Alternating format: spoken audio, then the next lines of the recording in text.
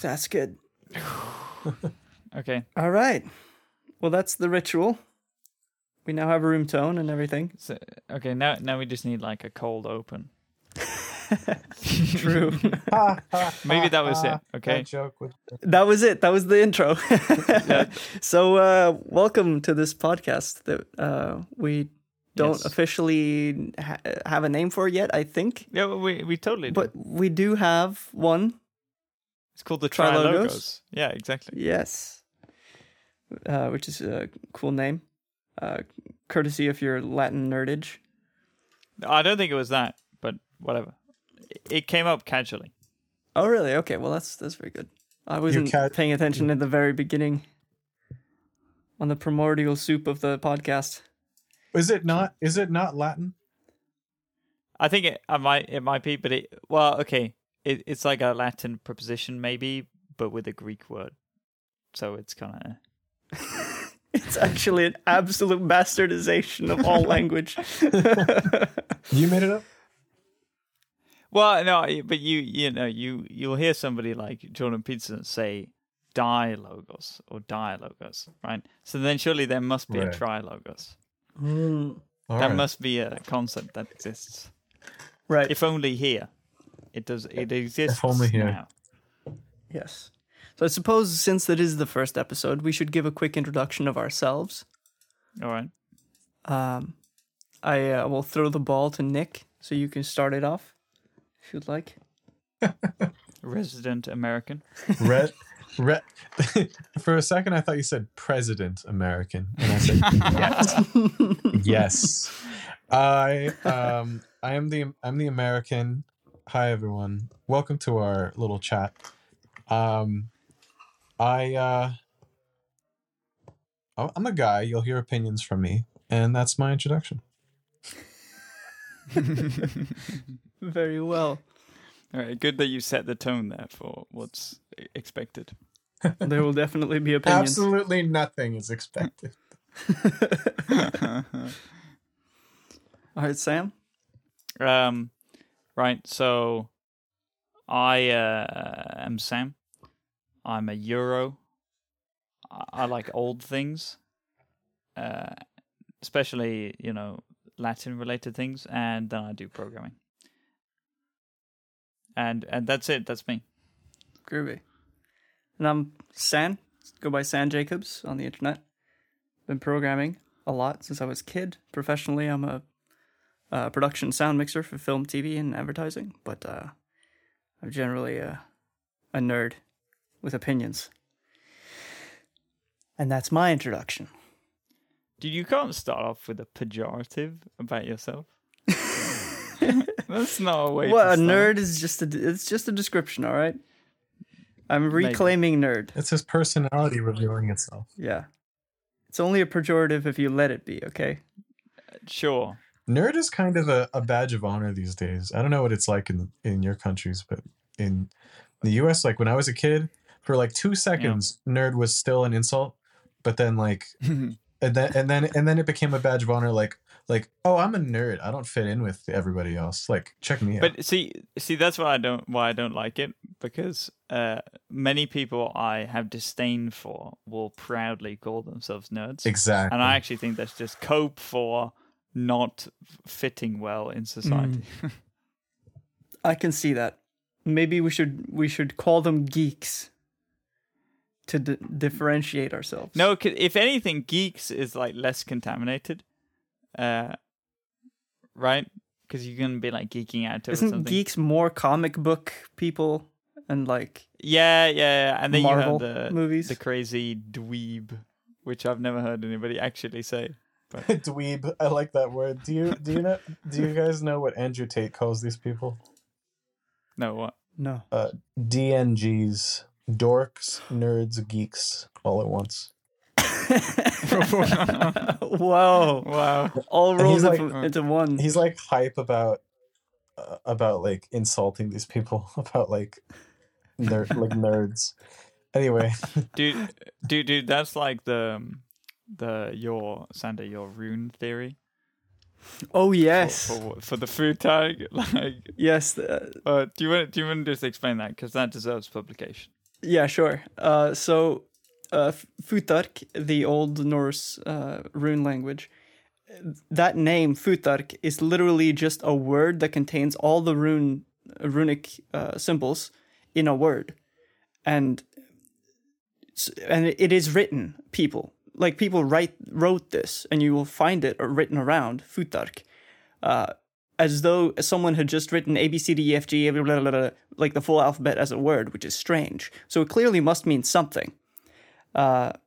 Sam, you shared a theory about So one of my teachers in school, he had a theory that actually it was some kind of bad word or some kind of phrase, right?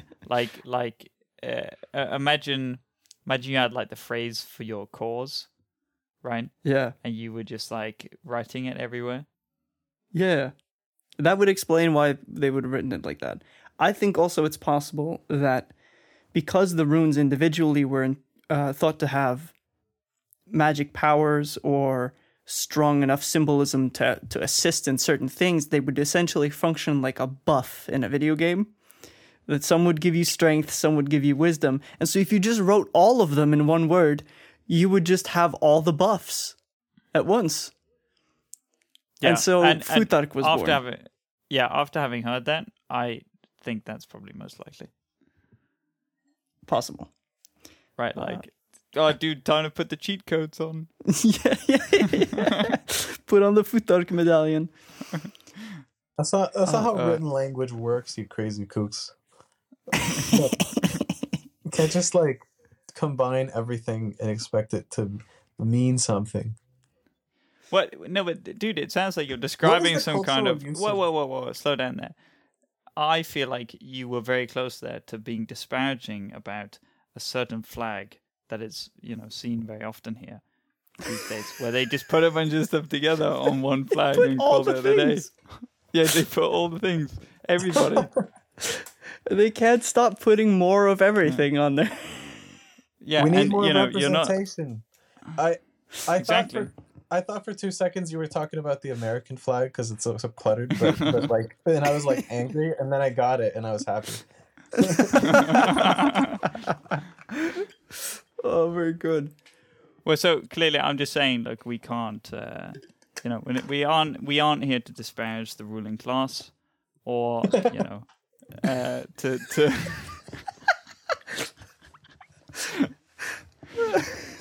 Right, I pledge allegiance to the flag with everything on it, and to the Futhark, and I suggest George Soros, please, we love you.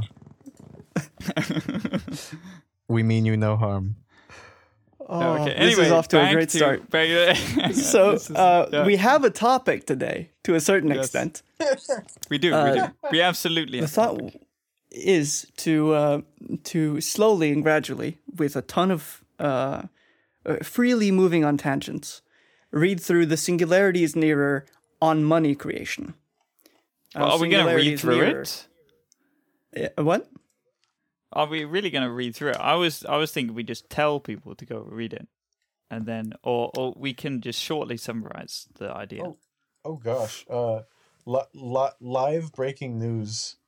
The Jai secret beta has the voice channel full for the first time I've ever seen anyone in it. Wait, what? And it's like, dude, I'm not. Whoa. And I have a little FOMO right now, but we're going. Yeah, dude, it would be a horrible precedent for you to on the first episode leave to go somewhere cooler. I gotta talk programming. Oh man, I want to talk. I'm not even in the Discord. How do you think I feel? Yeah, dude, we have the most FOMO. John's not in it. Okay, well that's good. All right, dude. Then it would be super FOMO. Yeah, at that point I jump out the window. So yeah, so go. So sorry. This article is really cool. Can I start by saying that I liked it. I liked it a lot. I did. Well, maybe you could tell us. Maybe you could tell us and the audience about it, since you're the fresh brain. So we really should have agreed on this, because I feel like reading through it would be good. On the. It's we quite can have long. for an audio form. Like it would be like 8 minutes. Do we read this? It's like we should just link it and like basically. No, I don't mean read it all at once.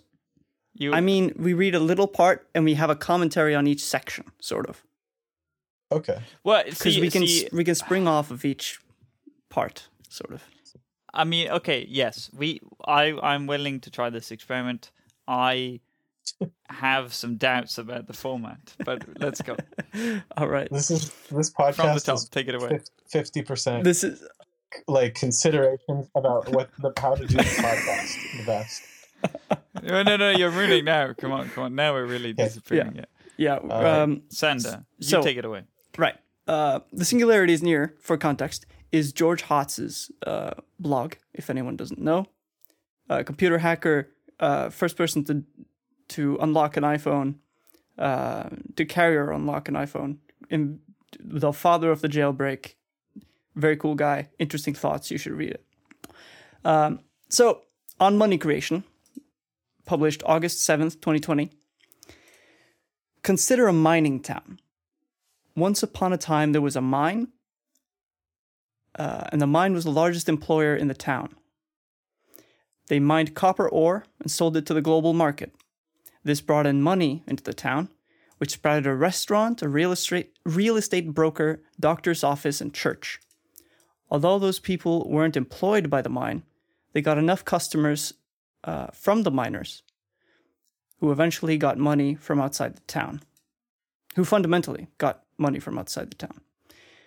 But eventually the mine dried up, the miners lost their jobs, since the town was no longer bringing in enough money to pay them.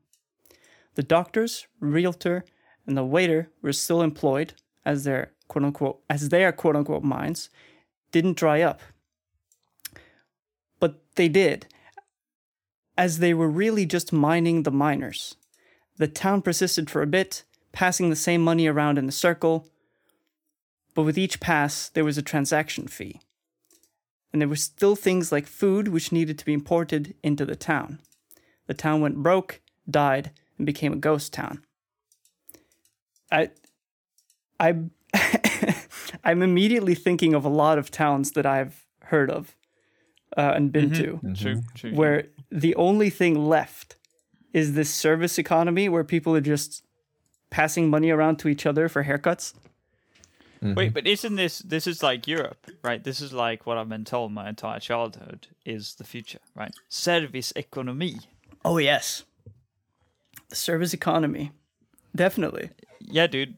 The time for things has ended. It's all just services now. Yeah. Yeah, this is so the case. I think this is part of what we saw when we were in England, where there was just streets, where the only things that were there were piercings and haircuts. I guess, yeah. And then a little bit of weed. I think there are different drivers there, but sure, there were services in the place we visited. Yes, there was, but mostly services. It wasn't like there were a few shops, but I know. But the people who make things aren't in town centers. Right? It's like if you want to see England's problem with that, right? You go up north and you find this town after town of, right, like ex-industrial town where there are factories that no longer are working. Right. Yeah. Right. And then you do have this effect. Absolutely. Yeah. Interesting.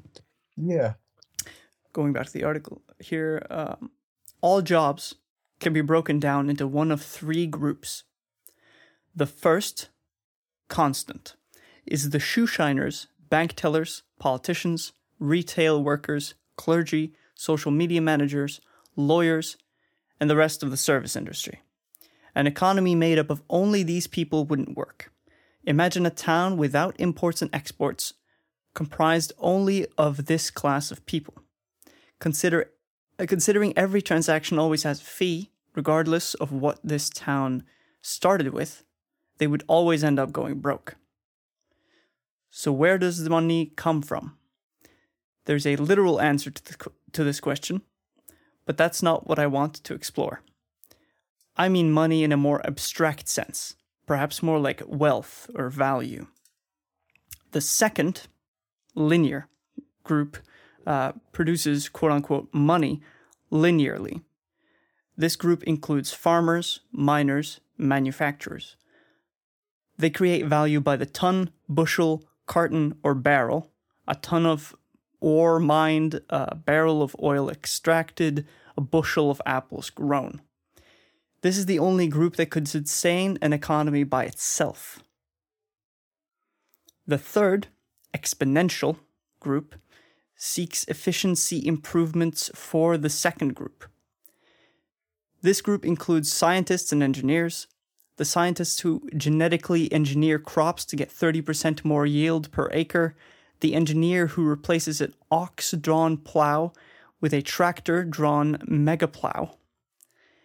This group can't sustain an economy alone, but mixing a few of them in with the second group yields much higher per capita money creation. I like this split. And then I like it too. There's a graph as well after this. Yeah, showing the share of the labor force working in agriculture from between 13 to 1400, falling from 57 to 78% in around 1400, down to below 13% in 2012. Yeah. And this should be no surprise to anybody, right? Because we all know that we all used to be farmers, and now nearly nobody's a farmer. Yes. Father. Which is slightly terrifying. And I don't know... Well, in theory, no, because just this graph alone would just tell you that Group 3 has been working very hard. Yes, true. But the thing about this graph partly also is that it's split by countries. Although we don't see many countries on here, we see 5: Poland, Italy, France, Netherlands, and England. We'll see England, which I would pretty much consider the most first world of these countries. Yeah. Is at the bottom of that statistic now. Yeah. They have 1.2% share of labor force working in agriculture, whereas Poland has 12.6%. So it seems that there's some sort of, at least, hard to draw very good conclusions from something like this. But I have a feeling that it wouldn't be too different in America or really anywhere else, because England has good land for doing agriculture. England is farmed, right? Nearly all of it. Yeah. In that case, it is just that the farmers that do exist are very, very efficient. I mean, they're also very mistreated, but that's a different story. Right. But yeah, like, you actually don't need... I don't think they need more people to do the farming. Like, not that much more. Right. It's just capital investment, because farming is no longer a mom and pop shop situation. So you need big investors, and so that money is kind of corralled into a corner. Plus, it's a very difficult job to do when you're doing it at that scale. So it's kind of I'm forgetting the good term for this, but the situation in which you only have like a few players who collude. Well, I don't think that's the case. In America, that might be the case. In England, there are a lot more sort of individual farmers. But you're right about the capital investment, because buying the big machines costs money. So you might be in a situation where, in order to do this to my field, I don't have this machine, but I'm going to borrow from like 2 neighbors over, because he has one of these machines, right? But then we can't be using it at the same time, etc. Yeah. I kind of gave a dramatic representation of my idea, but I think it's true in all countries, basically, to a degree. When you have this like split in the labor, like these 3 groups, that works pretty well. The second group is it's not so much that it's being corralled or colluded. I kind of phrase that poorly. It's more like it's a very important part of society, and you can't you can't like do the mom and pop that easily. Usually you'd have to, because the land is not as cheap as it used to be, and most farms are kind of like descended or bought from previous owners who got it cheaply. But so if we think about this, I would like to suggest that, say, the rise of China is very much like a doing number two a lot, right? Yeah. So instead of service economy, and instead of trying to like improve efficiency, it's like, no, we just actually have all the factories, right? And we make all the stuff, and we do lots of labor, and we export tons and tons and tons of products. This is true. In theory, what you just said, it sounds like they're doing smart stuff, but I also hear they have a lot of the other part of Group 1, which is like bureaucracy. True. And that's in the same group as service industry. Yes, but I think I'd imagine they probably have more problems with just malinvestment, right? Like if you allocate capital to building stuff that's not needed, I guess you could put that in one, but it gets fuzzy. Yeah, I think the U.S. of course is severely lacking in Group 2. But that would kind of necessarily... America's the king of Group 1, right? Yes. Yeah. Partly Group 3 as well, because there's a lot of innovation that comes out of the US, but then that innovation is mostly actually used by China to then sell things to the US. The fun part about what you just said is, yeah, we have a lot of Group 1, and we do have a lot of Group 3, but the reason we have a lot of Group 3 is because we have a lot of Group 1, particularly that one word, bankers. We have control of the money supply. We do what we want. We don't ask permission. We funnel money from the bottom of the economy up to wherever we want it to go. And yeah, that's going to keep US banks doing pretty well. And US businesses do pretty well because they get US bank loans and stuff. Is that your definition? That's the American version of profitability. Is how fast can you borrow? As long as you don't go bankrupt, right? You just keep going more in debt. But that's unironically how you make billions of dollars, because our system is like borrowing is like the cheat code that the elites figured out decades ago, and then so you could tap into that. Is basically right. Yeah, I heard recently from somebody who works at Spotify that internally they'd have to had to make a bunch of changes. Suddenly, in the past year, they have to think about profitability, where this was not a concern at all before, because they just the previous year gone and secured a massive loan from the US government, basically interest free. And so they were like, we didn't need to make money. We just need to like expand the user base, right? Even though I think they're up in many hundreds of millions of paying Spotify customers. Profitability was not a thought there. I mean, maybe vaguely, but like off in the future sometime. Right. This is what's termed blitz scaling, isn't it? Mm-hmm. That you just the start of any business is to just get a ton of money, waste it. As long as you just get the user base, you'll figure out later how to be profitable. Okay, all right, you say that, but the real blitz scaling is borrow money so you can hire more employees, so that you look like you're growing and it's going to be a massively valuable company. So you can get more investor money, so that you can get more employees to get more investor money to get more employees, right? And then you go public and you sell, you leave, and then the company collapses behind you as lots of people lose money. Right. Oh, jeez. Yeah. I hate that this sounds about right. Because there's so many companies who've done that, right? We've seen so many of them.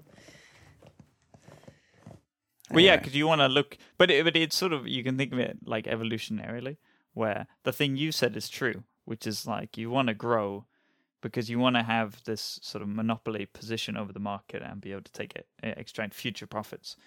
But as soon as people are looking for this pattern of extremely high growth companies, right?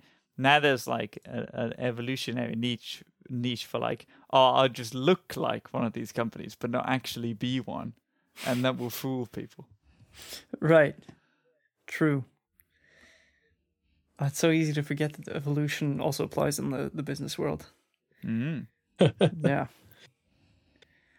All right.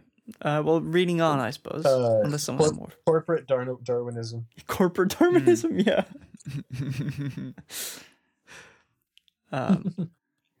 So I suppose reading on, most people used to be unquestionably in the second group. The third group has this exponential effect, where in the beginning they do very little, but because they build on the previous success of the group in a way which other groups don't, they officially come to be the driving force of society. Today, although we aren't quite there yet, it is easy to imagine a few farmers farming all the land, extending their reach with automation and sensors. Or even no farmers, just machines, and more machines to fix the machines. But the machines would still be in Group 2. Group 2 is the basis of any economy.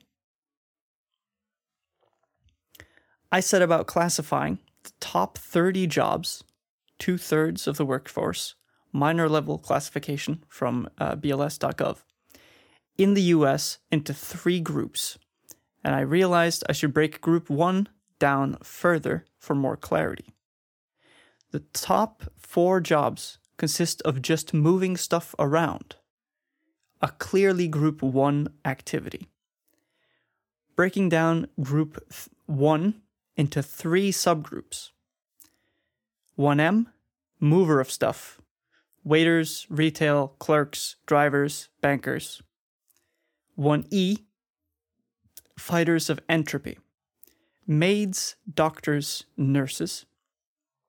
1B, people who tell other people what to do. Bosses of various sorts. Management, executives, specialists, quote-unquote, finance, sales, admins. I found teachers somewhat hard to classify as well. Assuming education works, they are in Group 2, producing more productive people, like a tractor maker. If education is daycare, they're in Group 1. We gave them the benefit of the doubt and included them in Group 2. And surely not all computer occupations are Group 3, but that's how it's broken down. All right. Maybe we could break there. Basically, you have this pie chart in the article, which you can see if you follow the link, and we managed to link properly. That, about 75% of the pie chart is This is U.S. jobs. Yeah, U.S. jobs in this sample is Group 1, and then there's a little bit of Group 3, which is about 5%, and then there's Group 2 at 21%. Any thoughts, lads? I'm going to be honest, I thought Group 2 was almost surprisingly large for the US. Yeah, I can agree. Although, having seen like Smarter Everyday's recent videos, he's doing like a series on like US manufacturing and all the manufacturing techniques. I'm like, wow, that's amazingly cool, and etc. But also, I'm sort of disappointed because many of these things, I bet, we don't have here in Europe. I think actually the US is better at manufacturing than Europe is. Although I could be totally misunderstanding that. I mean, we make a lot of cars and stuff, Maybe I just have to go to Germany and I'll see how much Group 2 they have. Yeah, I feel like there's maybe a little hotspot of that in Central Europe with Italy and Germany, but Scandinavia at the very least is very how would you even say this? Affluent, I suppose, in that way. We don't get dirty with our hands and make things ourselves. Yeah. You just said we make like ball bearings and that's about it. And some more stuff, but yeah. You just said the US might be better at manufacturing and you weren't sure than Europe? Well, yeah, because you just have, I don't think on the edges, right? But in the sea of red in the middle, those flyover states of yours. I think there's probably a lot of manufacturing there. We do, yeah, we have some food production and stuff, but we do a ton of importing. Yeah, I was just trying to think for like 10 seconds there of an example of a product made in the US. Well, the thing like this, right? What? Well, here's my example. There are fabs in the US for chips, right? Yes. Most of them are in Taiwan, and then there's China, and there's some Japan there, and then there's the US. There's actually quite a lot of them in the US, and then you come to Europe, none at all. Mm. Yeah. Right. Like there's a EU project to like quickly hustle together a bunch of money and like spend to get some form of fabbing capacity in Europe. Mm-hmm. Yeah. And I think if you look at manufacturing value as percentage of GDP for the EU and the US is probably just falling. Yeah, and the stereotype is right that Europe produces nice wine and cheese, but doesn't actually make like physical stuff. I mean, maybe we make nice cars, maybe we make fast cars, but they're like the sort of cream goods as opposed to the base industry. Mm. Yeah, those are luxuries. Okay, I had a quick look at the World Bank, data.worldbank.org, which, I mean, okay, someone on the internet, I have no idea what this source really is. But manufacturing value-added percentage of GDP United States currently is 11% in the US, and then in the EU, it's 15%. Oh, wow. Dude, we were mistaken. So it is barely a little bit better in the EU. You guys really are the kings of Type 1 then.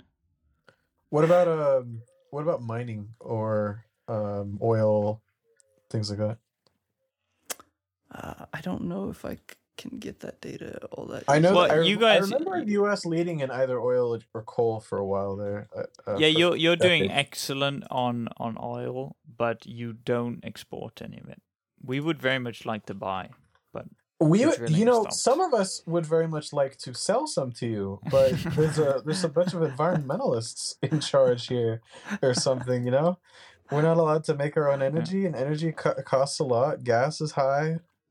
Gas prices. Anyway, yeah, but the U.S. is great. Just we just handicap ourselves all the time.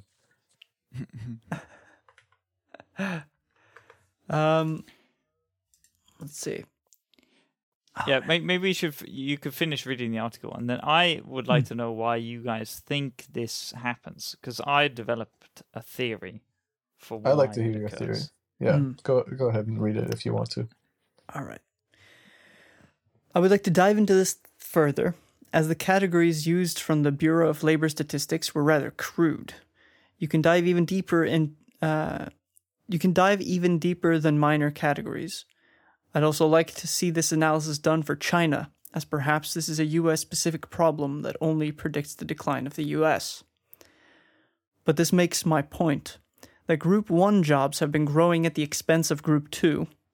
They are now 73% of US jobs.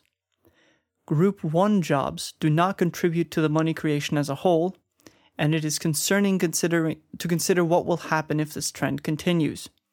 We cannot have a worldwide economy of Group 1 jobs, as just like the town, the whole world would end up going broke. And that's the end of the article. Right. Okay.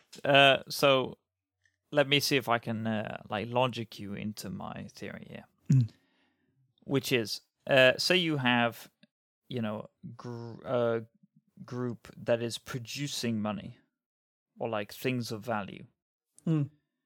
The things of value become very unvaluable very quickly if there's nobody to buy them, right? So if you have like a closed system, if you can't go to exports, but even if you go to exports, right, you export one thing to import another thing, right? Like you haven't made it disappear. So you have this production of value. And you could imagine in a traditional society where you have like grain and stuff, right? If you have ability to store things, right, you can basically start hoarding or accruing wealth in various things, right? You could imagine some kind of European model where you build nice things, nice buildings, cathedrals, houses, etc., right? And that's where you can sort of channel this money, right? And so my theory is essentially that if you have, unless the value can go somewhere, Group 2 things have to stop existing, essentially, right? And so the theory is basically consistent inflation means that saving, a la hoarding of value, is penalized. And so people move into doing the service stuff, right? Because if I have this money and like the inflation is encouraging me to spend, well, I might as well just like make things nicer with these services. Right? Like I might get a new haircut. I could go to a restaurant, etc. Right? True, right. Inflation wouldn't encourage you to buy more bread. Right. And so this is where like the Keynesians go wrong, because they'll say, oh, the economy is doing badly. What we need to do is we need to stimulate demand. That'll put the economy back on track, right? Right. So they print a bunch of money and start handing it out to people, right? But then it's like, no, you didn't produce the wealth, right? Production comes before consumption, right? If you actually want to come out of it, you have to like go out and start doing type 2 stuff, right? Yeah. You have to start building, you have to start putting in effort. And I think there's this effect where basically the nation is rich because, for the same reason, the nation is rich when old men plant trees they will never sit in the shade of or whatever. The nation is rich when people are working hard to produce but not consuming, right? Which means that they are saving. Yes. Right? They're essentially working, and just accruing wealth, and the wealth is piling up around them in various forms. I mean, it would be money most of the time, like just actual normal fiat money. Yeah. I'm seeing like 10 different ways I could think about this thing that you just said. Do you have any more you would like to say? No, that was about it, right? So the theory is if you encourage saving, then people can just produce, because you can sell the things. Like the money created can just go into people's bank accounts, and people can strive to have larger bank accounts in case of a rainy day. They can also make bigger capital investments. They can take risks. These things are important for type 2 stuff, but not so important for service. Actually, Sander, you go first, and I'll respond. Okay, yeah, I find the idea that pushing consumption will increase spending in sort of Group 1, or spending on Group 1 type, call it products or services. Yeah. It's like people might if they feel like I might as well just get rid of my money right now by spending it because it's getting devalued, they're going to spend it on getting extra manicures and massages and various things that are not creating permanent stores of value. Yeah. You don't become hungrier and need to buy bread and apples more often by this. Yeah. Well, ironically, it's sort of like you're essentially saying, "Oh, I have this money lying around, so I might as well treat myself to some some slaves. Essentially, I'm gonna be like some really wasted, aristocrat from millennia past, where they just like lie around and have stuff to, bring them things." Okay, trying to counter this. Unless you would like to go for your thing first, Nick. No, you can finish. Okay, so the counter would be maybe something like, well, it'll increase imports as well because people will be more interested in buying random luxury goods. I can upgrade my camera now. And I suppose that would be an import, so that would be bringing value out of the country. But if the country did have production of these things, of luxury goods, then surely it would increase consumption of those as well. I think so to an extent, yes, but it's a question of it's harder to save in cameras than it is to save in dollars. Right. Very true. Yes.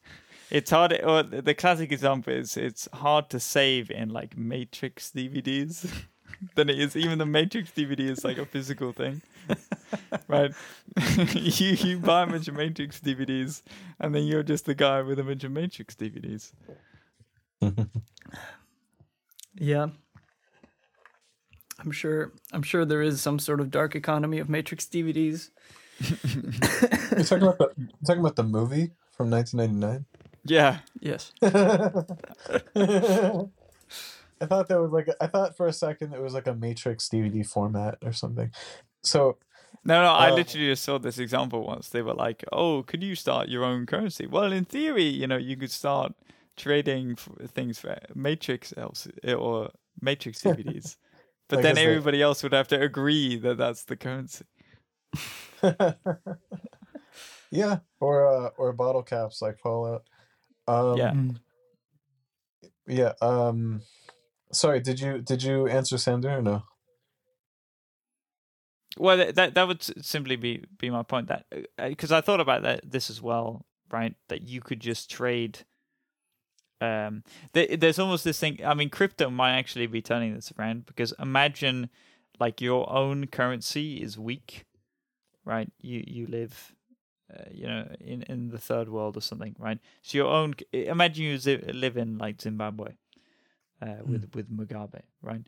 And so your dollars, your like Zimbabwe dollars, right, are just liquidating out of your hands, right? They're disappearing.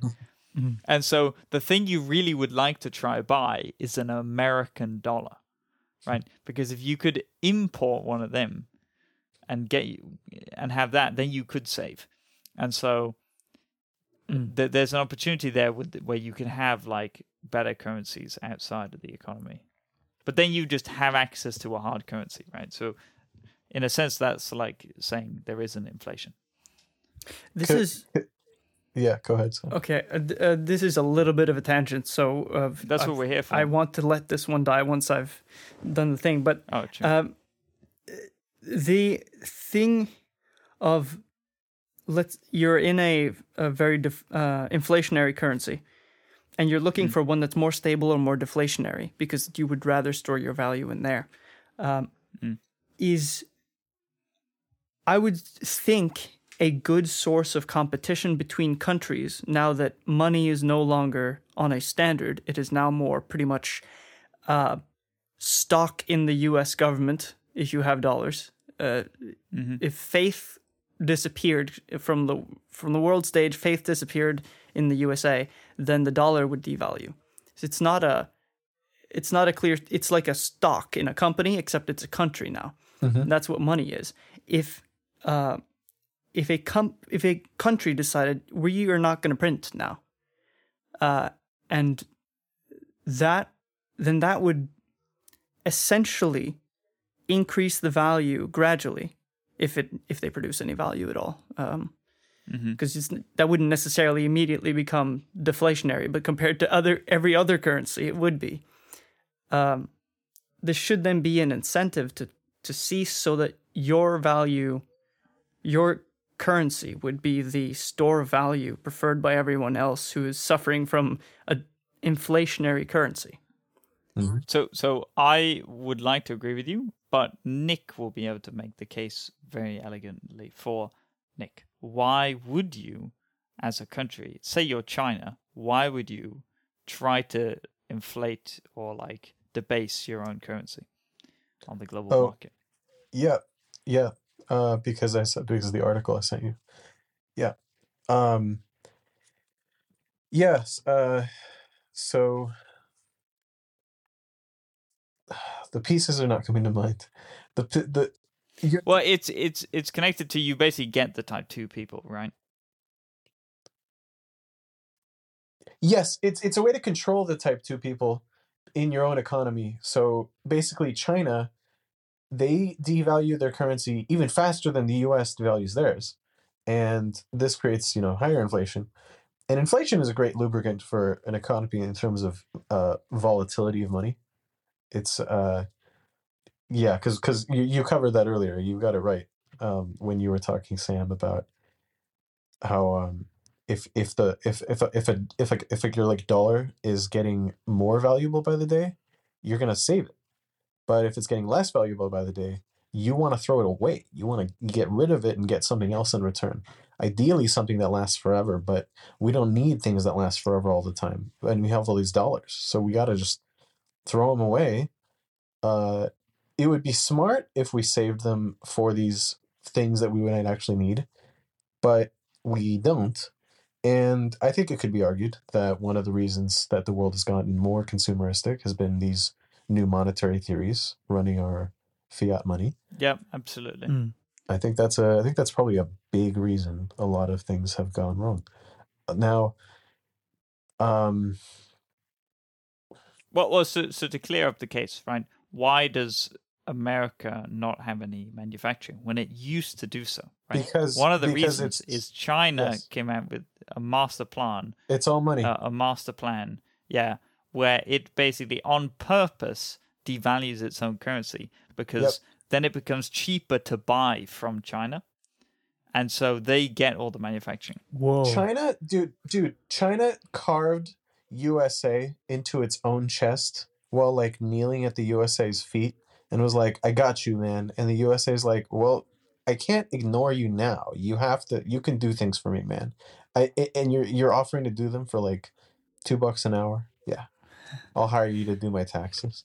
But like in terms of like the whole economy. So you don't want to devalue your currency. What was that the answer to Sam? Well, okay, I actually think there's an even deeper thing here, right? Which is, we were saying, and also I'll have a quick partial thing. There's, of course, also paying back debts is a lot easier if you print money. Yes, so that's an obvious one. Yes, but yes. If it's in your own currency. If it's in your yes. Yeah.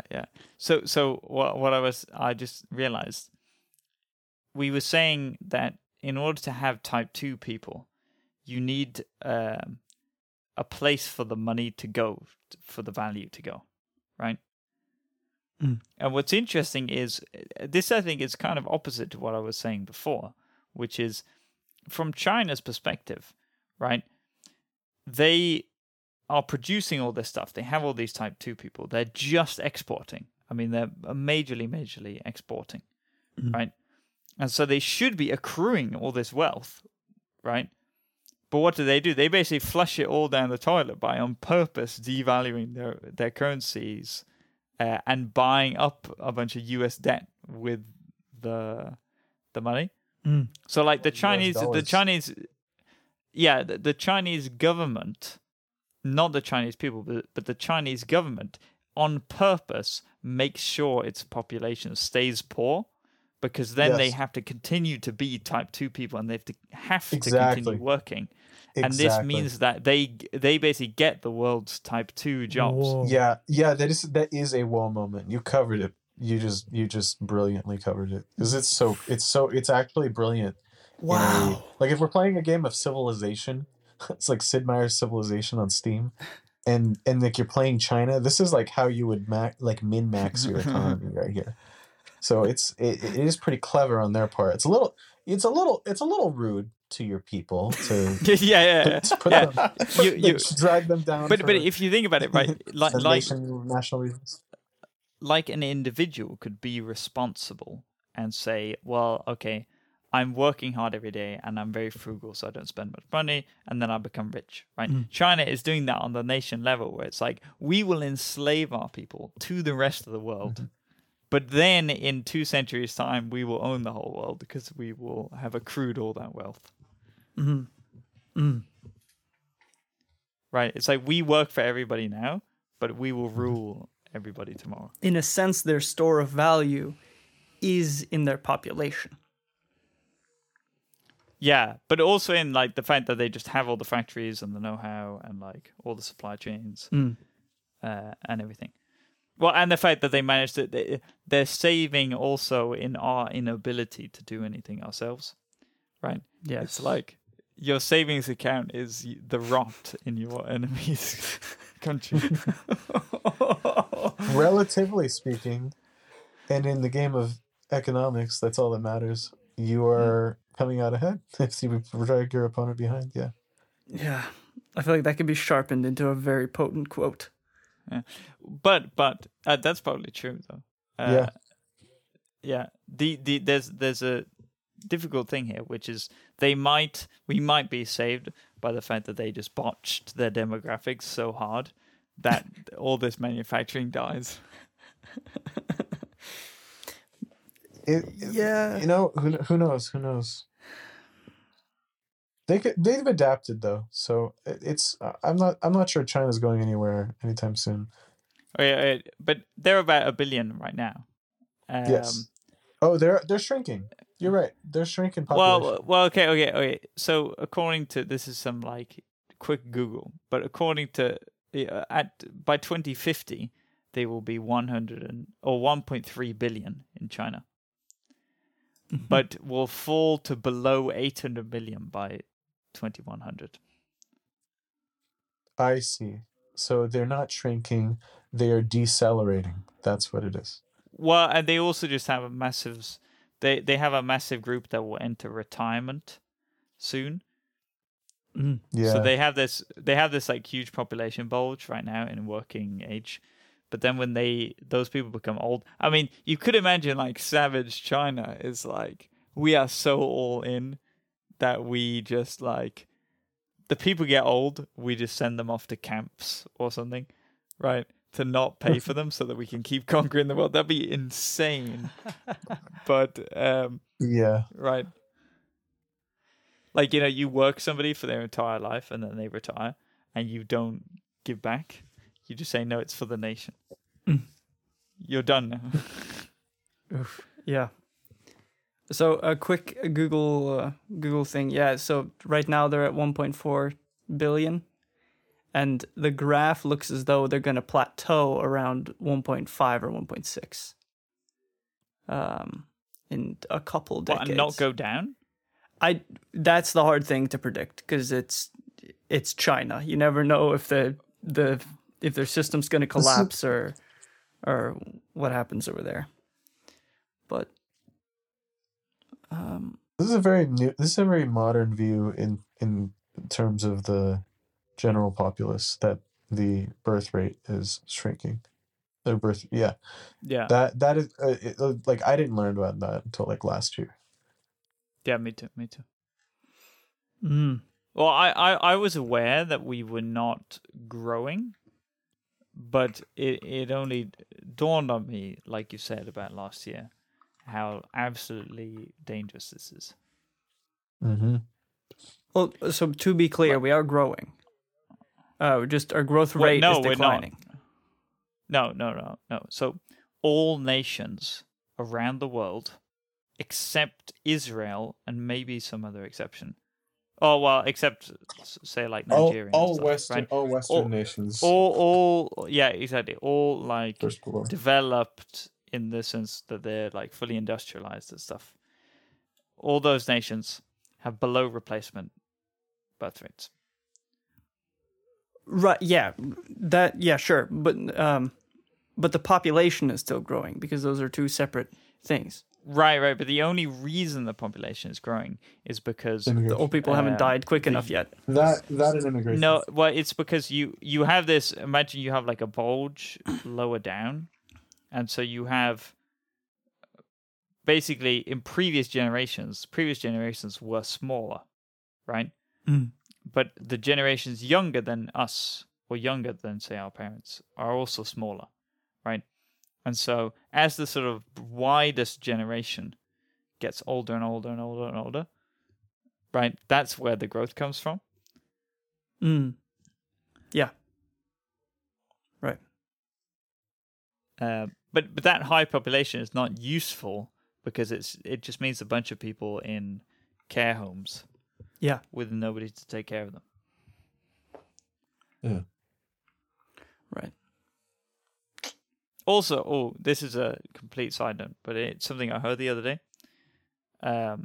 which was very interesting, right? If you buy, we're all good, decent people here, right? So we agree that immigration is good. Yes, very good. Yeah, we all agree immigration is good. If you concede, if you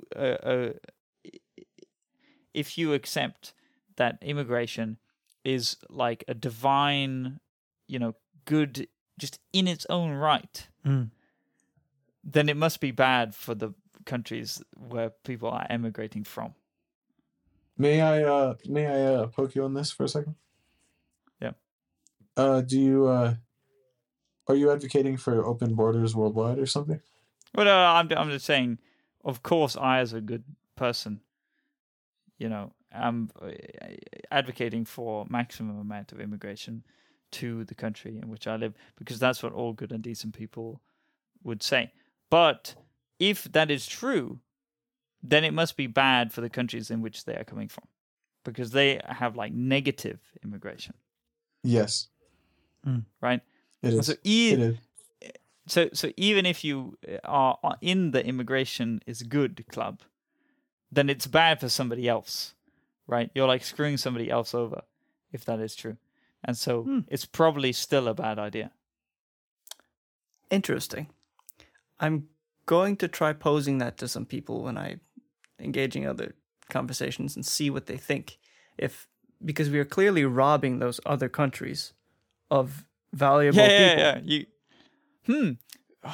I seem to remember there was this period in time where Europe went across the world and stole things. True. Took them home, right? Yeah. I believe it's quite openly criticized. I think it's called colonialism. Yeah, something like the transatlantic. Oh shit! Okay, the something's trade, right? the save trade.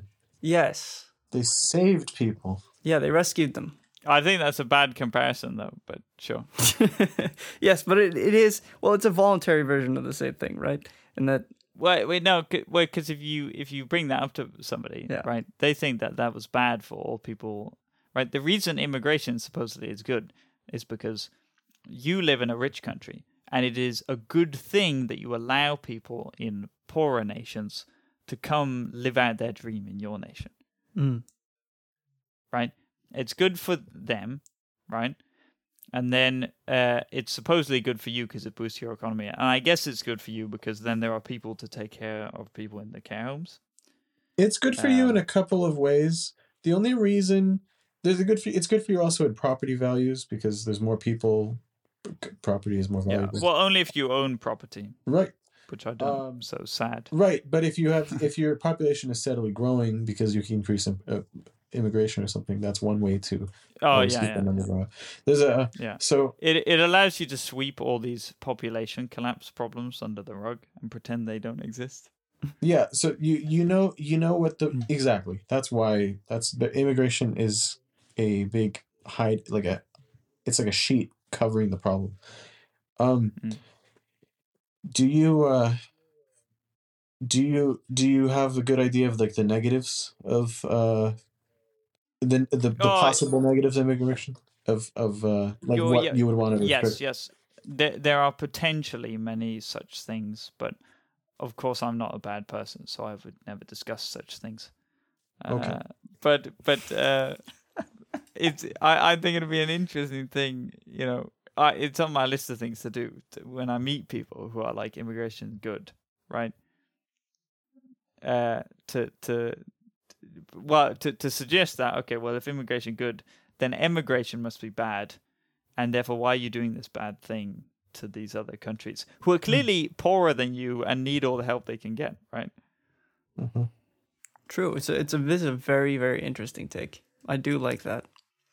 That's gonna be stored. All right. Anyway, Is it a good thing for a local town if a rich person is it a good thing if like a rich European comes into an African village and stays there for like 10 days and keeps like just handing people like 100 euros for like a cup of coffee and stuff? No, that's not good either. And then he leaves, and then like what happens to the local economy? Well, no, it like blows up, right? This is a demo. Well, they would spend it all in like 2 seconds. Well, no, but not only that is you completely break all the local, like, you know, if you think about the market as an imperfect but somewhat the balance is gone. Working computer that's calculating the value of everything, right? You drop some like way off price signals in there, and you just throw everything into chaos. It's like you know that game Agario? Yes. Agar.io with you have the circle and it beats the other circles. It's like if a guy was like a huge circle and then like came over to like 5 small circles and like didn't absorb them, but like he does the W, like he just starts vomiting. You can do it in the game. You can like send out small bits. Yeah, you can feed it. You can feed it somebody else. Yeah, so you can give pieces of yourself to someone else. And so if you did that and you just send it in the general vicinity, it probably gets absorbed by one person. They become massively big and just eat everybody else. Right, which works with the market analogy, which is like, oh, I took a cab or a taxi, and so I paid the person 100 euros, right? And then they proceed to go out and buy everything in the village, right?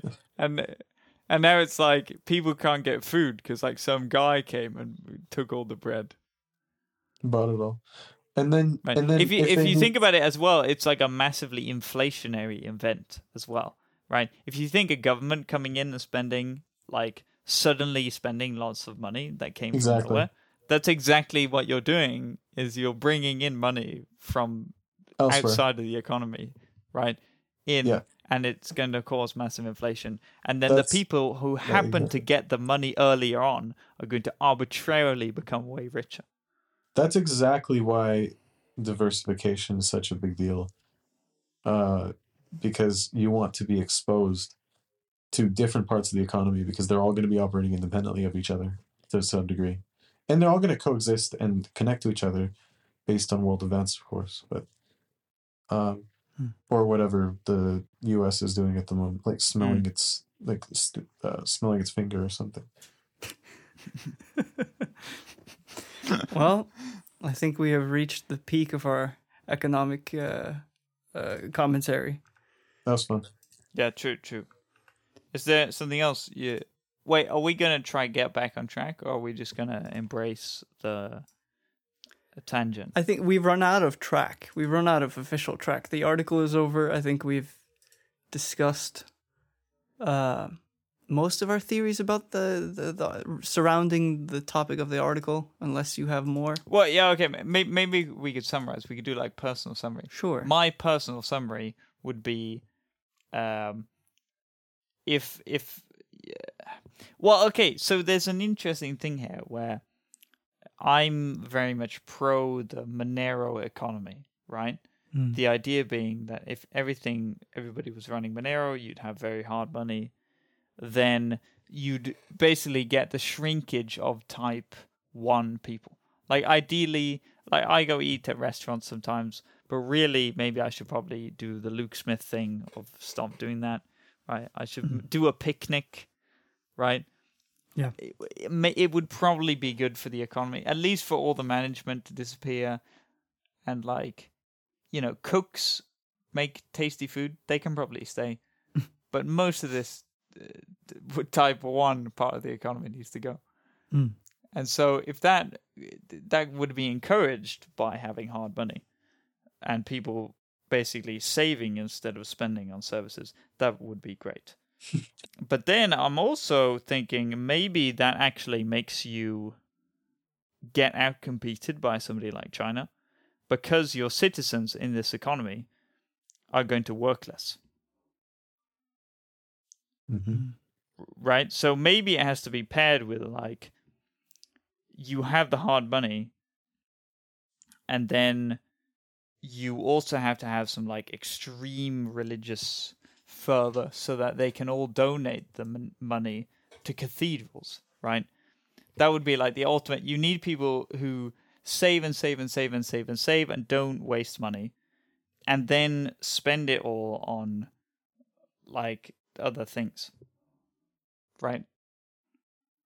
So it's like, what do you mean by other things? If you built lots of so if you built a bunch of cathedrals, I would consider that a win, and I'm pretty sure people in like 1,000 years' time would be very thankful and consider it a big win. Whilst if you bought like haircuts, maybe less so. Yeah. San, what do you think? Right, yeah. Or if you bought manufacturing equipment. Well, as that would be like a good investment. I think investment is fine. That would be, but I don't like the modern like investment of we try to make a boatload of money off of a company that's growing ultra fast. Right. Because that's also like wasteful. It also tends to be, nowadays, the quick growing companies just tend to be group 1. Like Spotify is just moving audio files around.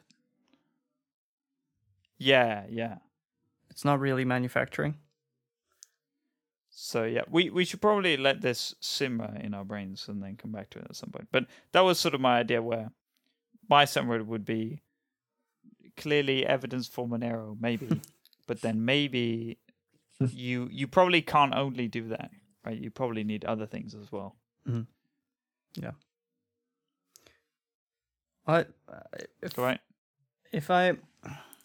guess I'll go with the route of sort of thinking of this as what are the actionable steps you as an individual who's listening to this can take in order to try and do something about this, because a lot of it is happening on such a large world stage scale that either you have to try and become part of the mysterious elves that run these these nations to try and play this game, or you remain a human and you try and do the little thing that you can. And I think doing the Luke Smith thing of avoiding restaurants and avoiding in further inflating the group 1 people is useful. I also think that specifically Group 1B, so the bosses, the management executives, sales administrators, those type of people, what some might call the professional managerial class, avoiding companies and sections of the economy that are fraught with this kind of work, quote unquote work, is also useful. Avoiding jobs where you're under the thumb of someone like this, avoiding HR, avoiding taking these kind of what are they called? Certifications. Avoiding looking for certifications if you're hiring for your own company, that sort of thing. You were about to say something. Yeah, I would just, you can't diss sales like that. Right? In my heart, I'm a maker, and so I'm very distrustful of sales. But I've also learned that sales are vital. So you can't, it's not fair. Maybe, like, did HOTS lump sales in with the Group 1B? Yes, he did. Yeah, I don't think that's accurate. No, I think... If anything, they should be 1M. Yeah. Because they're a mover. Definitely a mover, that's true. Oh, sales? Yeah. Yeah. Because sales are, like, important to enabling too. Well, the problem is, see, these are very blurry lines, because... Yeah, sales could be in 1, but sales could also be in 1B where it is. Oh, true. Because it's along the lines of... If you're selling services. Of finance. Heck... Bankers. Oh, I guess bankers are movers, aren't they? Yeah, but heck, sales could be the Group 3 of 1M. Because they increase how much someone is able to move. Like, sales is it's a tough one to even categorize in this. Yeah, well, if anything, maybe sales actually are like meta Group 3. Right, yeah. Right, but because Group 3 is like improving the efficiency of Group 2, right? And sales, if done right, is increasing the amount of activity in the economy, right? By facilitating sales. Does sales include marketing? Yes, I think so. Yes, it does. So then you're saying sales are included in the movers of stuff category. That's fine, because marketing, it's a bit of a blurry thing. Could I say one thing on this article? Yeah, go ahead. This is a fantastic article, and George crushed it. But first of all, and then 10 out of 10, amazing. 10 out of 10. Would read again. This is I wanna launch a tiny. So yeah, so the article kind of, it gives you the 3 groups. The let's see.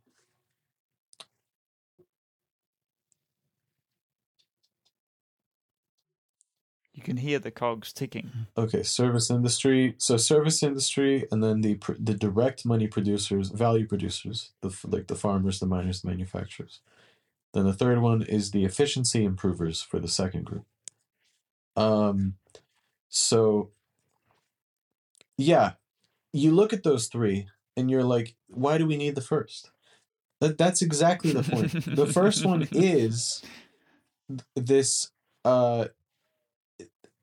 I have that instinct too. The first one is this non-essential category, and that's what he said. He said if and it's also one, obviously 2 of the categories would die if left alone, but, and this is one of them. But so all of that's true. It kind of sucks if you look at it those ways. But the thing is, the Group 1 stuff isn't useless or something. It's not just non-essential, it's also luxury and convenience. So people pay for the luxury of spending less time cooking or something, like microwaves, or faster cars, computers would be mostly in this category in Group 1. But some of computer use. Yeah. A tiny minority of overall computer use, at least human computer use, is done in category like 2. Yeah, but isn't a bit of type 1 enabling as well? I'm thinking if, or maybe if somebody comes to clean your factory, right? Cleaning as a service, but maybe we think that they're somehow producing a clean factory, maybe. Well, at that point, they're increasing the efficiency of the factory that machines don't break down as often, possibly. Miners don't get, or workers don't get sick as much, that sort of thing. Yeah. Right. So you think that basically the pit crew for 2 gets included in 3? Well, no, more like, because I'd argue that 3 was supposed to be exponential, which I don't think any of these services. No, I would call it maintenance. Yeah, that's what I meant. Keep it in 1. And sort of fighters of entropy. Yeah. So, true. Which is what I think specifically fighters of entropy is probably the most valuable thing in there. Of course, you need bosses, you need a coordination to some extent, but the fighters of entropy, like firefighters and things like this, while possibly not completely, what's the term you literally just used? Necessary. They are extremely valuable to have, nurses and doctors and firefighters. But okay, so we can be, happy with just the fact that that we do think a little bit of 1 is useful and necessary.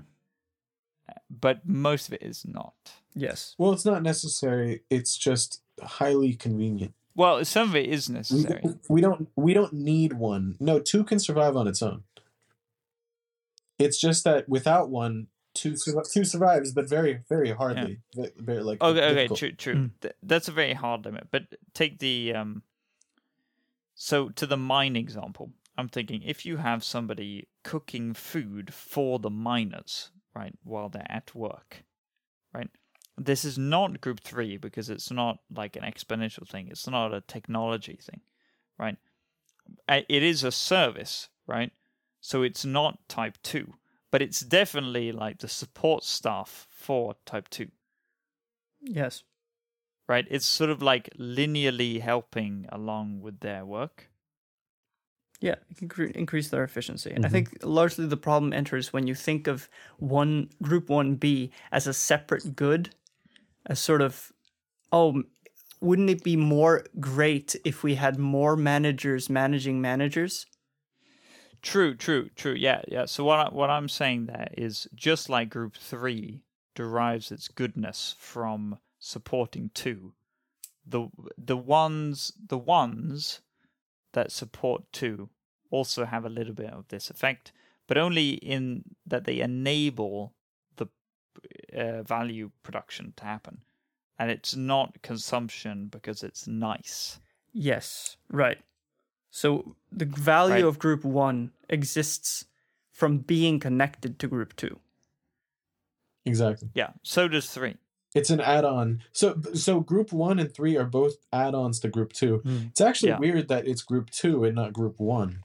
I would list Group 2 as Group 1, and probably Group 1 as... Oh no, this is about to get real confusing. No. Yeah, actually, I don't know what I would list the other 2. So let's take an ancient moment here. If you were a medieval, you'd absolutely do that. You go look there at the peasants first. They make everything happen. Whatever, right? It's because George Hotz lives in the 2020s. He looks around him and picks the most common category first. Oh yeah, probably. That is probably the case. Most common category of what? Worker. Of people, right? He's like he looks around society and he's like, I see a lot of this thing. I'll call that 1. Somewhere there are 2s. I know that, and then I'm a 3. Right? They're pretty rare. Yeah, I'm genuinely kind of mortified by the 73%. That's a lot. Yeah, it doesn't shock me. I every so often go listen to the not related episode on, the economy is fake. Yes, the jobs are fake. Everything is fake. You know why we have that 73%? No, It's a sudden, very quick uptick in wealth locally within the USA and the West. So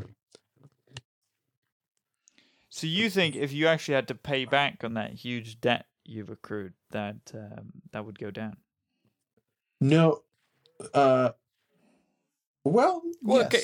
Well, can you imagine that the bill came due. Now you have to serve China, right? Look, that's Americans a little have to be wage indirect. slaves. The more direct way, when we're talking about like people, the population, is that the U.S. population, like in the 50s, they were buying like fridges, cars, and stuff like that, and that was the first time consumerism started to boom, and ever since then, it's just grown. Consumerism, obviously, but that's a symptom of having a lot of excess, but I'd argue a lot of expendable wealth. If you only had enough to like get by, and there weren't all these products sustained by millions of people buying them every day, then people would have money for important things because there would only be important things to buy. So arguably, though, just to push back, I think in the 50s, it definitely just was wealth, accruing of wealth, right? And we shouldn't demonize the wealth itself. Buying a fridge is the reason we do too, right? We're producing the fridges, right? So that people can have fridges. Right? That was the point. The point was to be wealthy and have lots of things. But in the 50s, you're right, they're sort of, people are working hard and they're buying all these things. If you imagine the technological improvement of somebody's home and like how much richer they're actually becoming, it's incredible. Yeah.